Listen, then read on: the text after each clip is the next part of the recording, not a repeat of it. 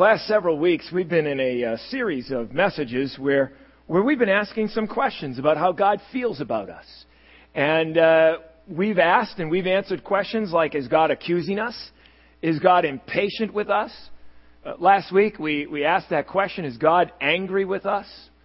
And today, we're asking the question, is God indifferent toward us? Knowing that I was going to be preaching the message today, I've had a couple of people this last week or two joke around with me about my reputation for going long in messages. Imagine that. And they said, you ought to surprise people. This is a great opportunity for you to get up and ask that question, is God indifferent to us? And give us a 3-word sermon. No, He's not, And I thought, that could be kind of fun to do as a joke. Why ruin my reputation now, right? Although, obviously, this morning we're going to be a little bit shorter in this message than sometimes we are. But hey, all joking aside, let's take some time this morning to answer that question. Is God indifferent toward us? And I want to answer it this morning with a very simple but a very profound reply. And the word that I want to use this morning in responding to this question and talking about this today is really a word. It's an idea. This message is an idea that's really not original to me. I heard another pastor preach this theme many years ago, and that so impacted me, what I heard back a number of years ago, that I thought the theme fits well with answering this question, is God indifferent toward us? And so as we answer that today, let's begin with a word of prayer. God, we pray that as we look at your word this morning and what it says to our lives and the truths that it speaks into us, God, would you give us ears to hear and eyes to see what your Holy Spirit would want to say to us this morning. In Jesus' name. Amen. When you were a child growing up, did you ever ask your mom and dad the reason for why they were telling you to do something? And when they responded with that one-word answer that probably some of you know. You could probably say it today. It is what? Because, right? Because. And, that's a reply I heard at times, and perhaps you heard it as well when you were growing up. And maybe now as you're older, you're even beginning to use that reply. If you've got kids and they're growing up in your home, maybe that's an answer that you have used sometimes when they ask you the question, why? And as we think about that, we use that reply, don't we, for all sorts of questions. Not just the questions maybe sometimes that our kids ask us, but other things. For instance, maybe someone asks you sometime, would you like tea or coffee? And you say, well, I prefer coffee, please. And if they ask you, why is it that you like coffee more than tea? You might give as your reason that simple response, because. Or maybe if you're asked whether you want like a vanilla ice cream or chocolate ice cream, you say vanilla. And if asked why, you say because. We never stop to think when we answer that question that on the one hand, chocolate ice cream doesn't melt as fast as vanilla ice cream, or on the other hand, that cocoa beans might become addictive. We simply say because. Those two questions are really not very profound ones, are they? But what about this one? Why did you fall in love with and marry the man who is your husband, ladies? Now, let's be honest. He's probably not the best-looking man in the world. He may not be the strongest or the most gentle, and he's probably not the most intelligent man in all the world, and maybe not even the most profoundly Christian. So let's lay aside all the hyperbole, and let me ask you again, why is it that you fell in love with and married the man who is your husband? Well, because. Or we could ask, why do we like one hymn rather than another? And many people might simply say, because. Or why do we like one style of music over another in our worship services? Because. Why is it that some in the church like a service that is more formal and consistent and maybe a bit more liturgical, while someone else wants a service that is free and informal and where changes occur from week to week? And sometimes the response to that question is because. Speaking about this reality of the differences that there are in all of us, The Christian mathematician Blaise Pascal once said this. He said, the heart has its reasons that reason sometimes does not know. Did you get that? The heart has its reasons that reason sometimes does not know. And I would say to us that many times when you and I make decisions and determine preferences and decide on courses of action, we do it at times because it is simply in our heart. And I would submit to you that we do this more often really than we realize. In fact, I would suggest to us that many times when we arrive at conclusions that have a profound impact on our life, sometimes we've made those decisions simply because it's in our heart to do so. And then having made the decision on that basis, our minds move very quickly, don't they, to add rational, thought-out reasons to justify what our heart has led us to do. To illustrate this, I remember the events surrounding an airplane crash some 31 years ago now in Washington, D.C. And what happened was that plane had sat on the runway for a long time in a blizzard waiting to take off. And as a result of the ice buildup on the wings, when the plane took off, it couldn't get up into the air. And so it veered off its flight path and it crashed into the 14th Street Bridge and fell into the Potomac River. And 75 people on that plane and 4 people on that bridge lost their life that day. Well, there was a guy by the name of Lenny Skutnik, who was driving by the river at the time and seeing the plane crash. He stopped his car and he ran over to the riverbanks and as he watched, there were a few people who survived that crash, and they were there in the frigid cold water, clinging to the wreckage. Some of them clinging to the tail of that plane that was sticking out of the water. And soon rescuers arrived in a helicopter, and they were lowering ropes to the passengers, and then they were dragging them over to the side of the river, into the banks, and they were going back and forth. And finally it came the turn for one woman to grab hold of the rope, but she had been so long in that icy, cold, frigid Potomac River, she couldn't hang on, and she began to drown. And at that moment, Lenny Skutnik ripped off his jacket, he kicked off his boots, and he jumped into the water, and he swam through and around huge chunks of ice until he reached her. And he grabbed her as she was going down. And he swam back to the shore, saving her life. And what is interesting to me is that when they asked him as he got out of the water and they stuck a microphone in his face a few moments after that, they asked him why it was that he did what he did. You know what his response was? Because. He didn't stand there on the side of the river tabulating if he might be able to save her or if he himself might die in the rescue attempt. He didn't stand there on the side of the river assessing what the best course of action would be or choosing what direction to go in. Instead, he followed his heart and he jumped in. Because. Now, it's interesting that later on, this man, Lenny Skutnik, who became a hero, in fact, President Reagan introduced him in the Gallery of Congress a few weeks after that, when President Reagan made his State of the Union address. And after that, he became like a national folk hero, and he began being interviewed on talk shows and late-night TV.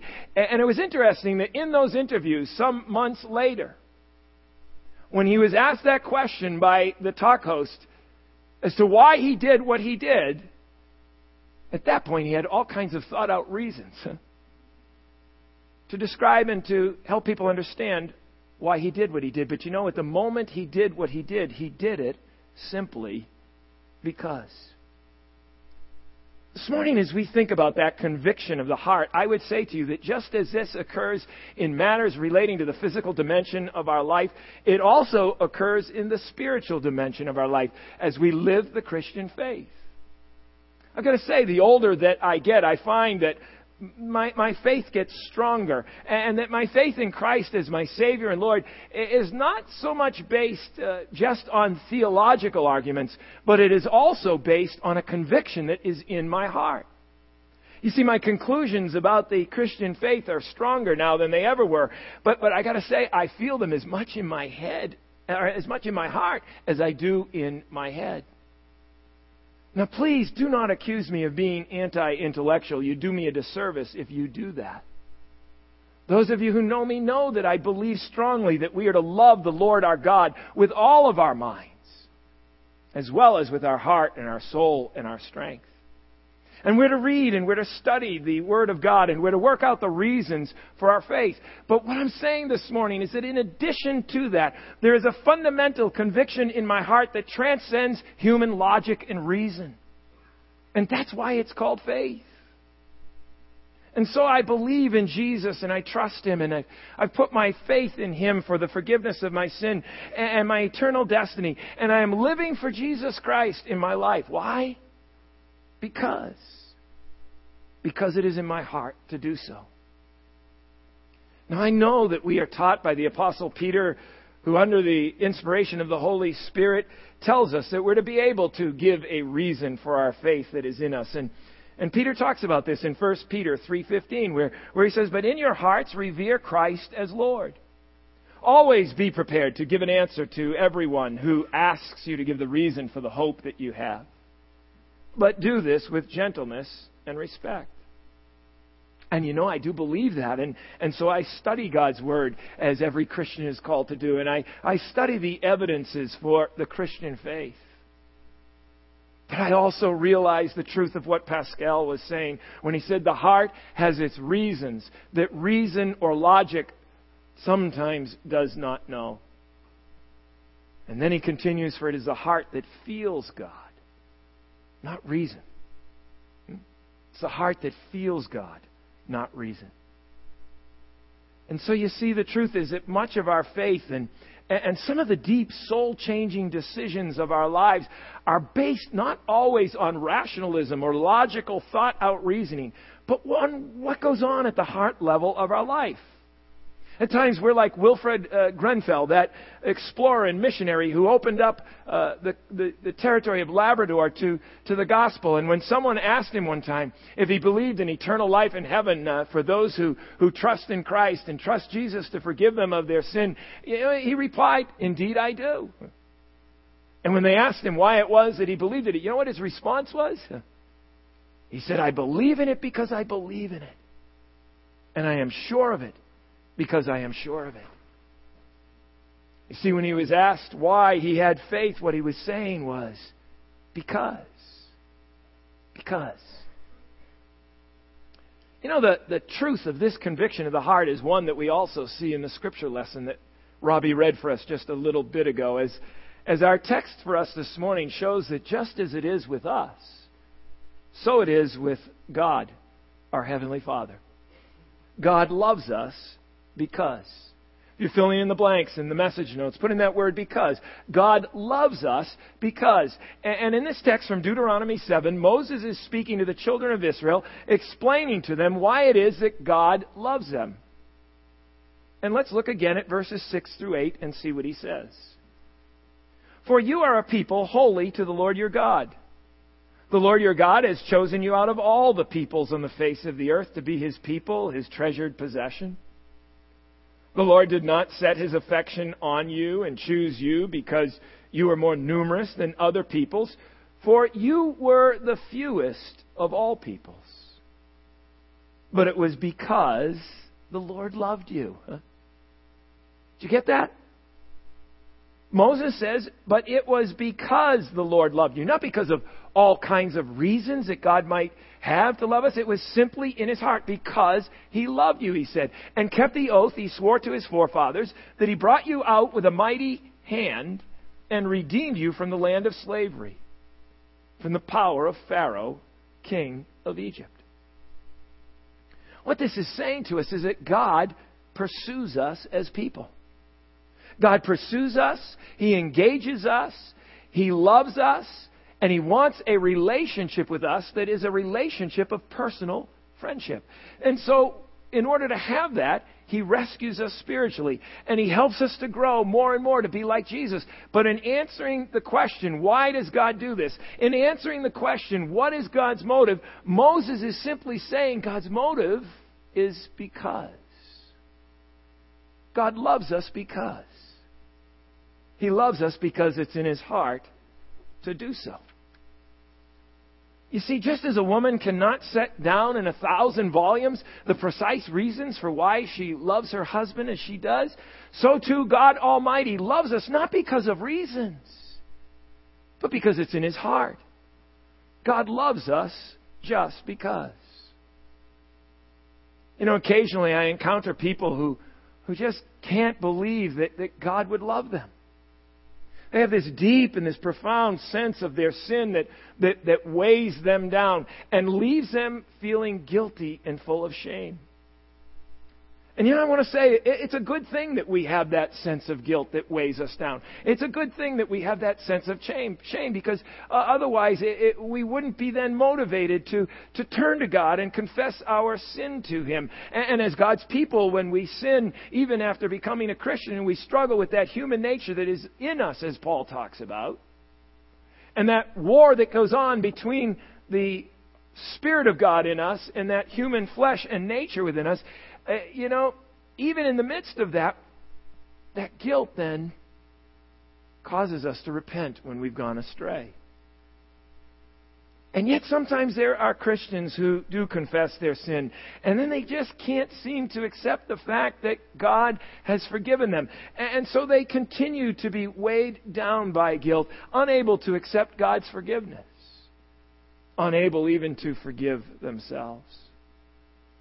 I remember having someone say to me one time over coffee down at Mocha's, "I don't know any reason why God would love me." But friends, the Scripture is saying to us today, there isn't any reason. He loves us because. So accept that He loves us and accept that it's in His heart to do so. And so that even in our sin, when we hurt ourselves and we hurt God and we hurt others, as at times we can be hard and cruel and harsh and very rigid. Even when at times, as 2 Peter 2:22 says, like a dog returns to its vomit and a sow that is washed returns to her wallowing in the mud. We go back again and again and again to the same old sins. God loves us. Not because of anything within ourselves, because in and of ourselves we give Him no reason to love us. But He loves us, as Moses is saying here in this text today, because it's in His heart to do so. And yes, He loves you and me so much that He sent His only Son, Jesus Christ, to die on that cross. As Jesus Christ came down to earth and was born a human being, and He went to the cross. And He allowed His body to be broken in death and His blood to be shed in death for our sake. He took on the consequences of our sin so we could be forgiven. And that is a powerful verse and a powerful concept that Paul talks about in 2 Corinthians 5:21 when the Scripture says, God made Him who had no sin to be sin for us, so that in Him we might become the righteousness of God. And what an awesome reality that is for us. And just look at the kinds of people that God did that for. The pages of Scripture are filled with people who God did that for. Moses, a murderer. David, an adulterer and murderer. Peter, a blaspheming, vulgar-mouthed traitor. The woman of Sychar, a prostitute. Paul, who was Saul, and when he was Saul, was a religious bigot who persecuted Christians. And sinners like you and me, who at times are deceitful, who at times gossip, who struggle with pride and being self-centered, or who are sometimes egotistical and prejudiced or easily given to anger. Not always the stewards God calls us to be. Adulterers at times, either through the struggles that some have with pornography or through lustful thoughts about someone, or some who even follow through on those thoughts and have a premarital sexual relationship or an affair. Those who are caught up in alcohol and in drug addiction. And there is no reason in all the world why God should love us, except the oldest and the strangest and the strongest reason of them all. Because it's in His heart. And so we're asking the question today, is God indifferent toward us? And the answer's got to be not hardly. Not hardly. You know, this morning as we ponder this great truth, as we ponder the love of God for you and for me, I want us, before we close, to take a moment to think about then our response to His love. And to think about that question, then what should our response be to this? Well, obviously, we respond by coming here on a Sunday morning and we gather together to sing praise and thanksgiving to God for His grace and His mercy and for who He is and what He's done in our lives through His salvation. And obviously, we want to be going home into the course of our week and continuing to praise God by getting alone with Him in the quietness of our home or at times putting in a Christian CD as we drive down the road and singing praises out to Him. But there's another response, I believe, that God wants us to offer as well. Another response to the overwhelming grace and love of God in your life and mine. And that response is that having experienced God's love, we respond by loving and serving others. Why? Because it's in our heart to do so. In Deuteronomy chapter 7, the text goes on to talk about this. And Moses talks about how we're to respond to the lavishness of God's love for us by keeping His commands. Look with me at verses 9 through 11. Understand, he says, therefore, that the Lord your God is indeed God. He is a faithful God who keeps His covenant for 1,000 generations and lavishes His unfailing love on those who love Him and obey His commands. But He does not hesitate to punish and destroy those who reject Him. Therefore, you must obey all these commands, decrees, and regulations I'm giving you today. What he's saying is what Pastor Doug shared with us in that message last week when Pastor Doug talked about how God lavishes His love and His grace and His forgiveness and removes His anger from those who trust Him and those who look to Him for forgiveness and for grace and for salvation. As Doug talked about last week, that Moses says the same thing here as well, that God has another response, and that is to those who turn their backs on Him all through their life, and who all through their life go their own way, and who pass from this life into the next, rejecting God's offer of love and grace and forgiveness. And that response is that those folks will tragically experience God's judgment one day. And so Moses says, hey, be one of those whose response is to respond to God and to His love and receive His grace and His forgiveness. And then out of the overflow of that, be one who follows His decrees, who follows His commands. Be one who then loves others as we love God. Who serves others as we serve God.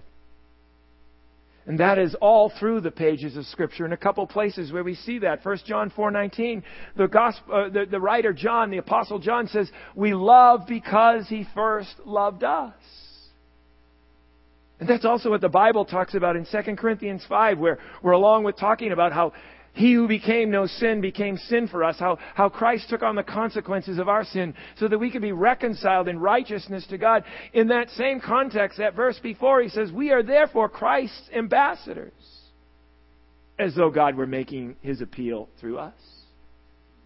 And what is an ambassador? Someone who represents a higher authority, someone who represents a country. And what that means is that person who is an ambassador actually speaks for and acts on behalf of those who they represent. And so when we love God because He first loved us, as God's ambassador, we love others. And as we serve God because He first served us, as God's ambassador, we serve others.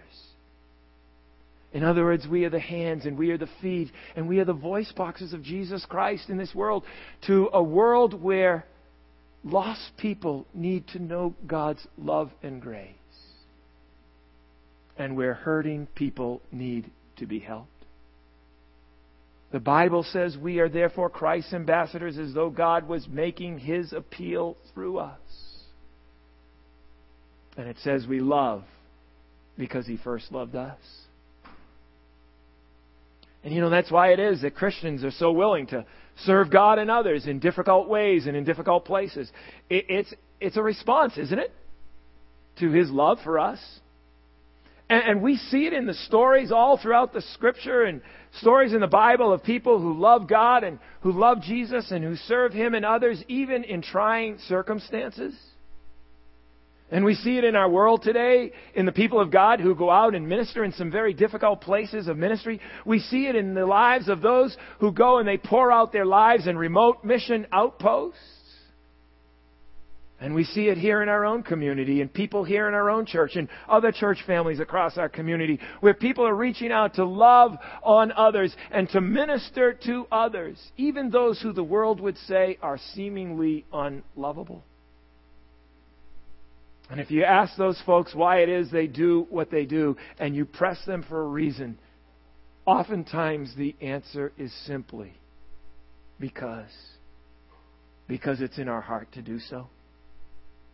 When you ask them why, they say what God said when asked why it is that He loves mankind. They say what Jesus Christ said when asked why He would not save Himself and come down from Calvary's cross. They say what Livingstone said when asked why it is that he would pour himself out on the continent of Africa. They say what William Carey and Mother Teresa said when they offered themselves in India and they were asked why it was that they did that. They say what Francis Makemie said when asked why it was that he would pour his life out in service to the Native American Indian. They say what William Booth said when asked why it was that he would give his life in ministering to the alcoholic and the poverty-stricken people on the streets of London. They say because He first loved us. Because. Yes, my friend, whenever we encounter a man or a woman who is living in some difficult service for the Lord, not receiving financial fame or the reward that they might in some other position or place or job, whenever we see a child who, because of their love for Jesus, continues to love and serve an ungrateful parent, whenever we see parents who love and who love and who love, even when their children wound them and wound them and wound them, press home for a reason. And there oftentimes is no reason except because. Because it's a conviction of our heart to do so that comes from having experienced the love of God in our own life. My friends, what we have seen this morning in these truths from the book of Deuteronomy, in this text from Deuteronomy chapter 7, what we've seen about why God loves us and why we then follow His commands and His decrees and love Him and others in return. What we're talking about this morning is a love story.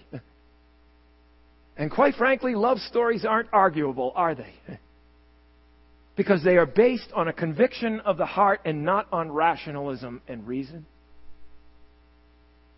And so I conclude today by reminding us that the greatest of all love stories is this: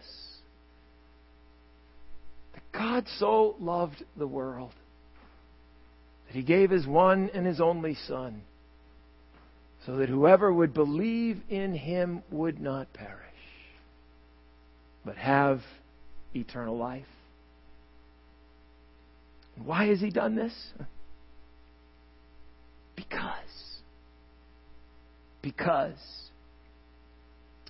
And so may we who have experienced God's wonderful love, and we who have experienced His grace and His forgiveness, we who have experienced Him serving us in the way that He has, may we then give Him our love and our service in return by worshiping Him, by loving others as well, because it's in our heart to do so.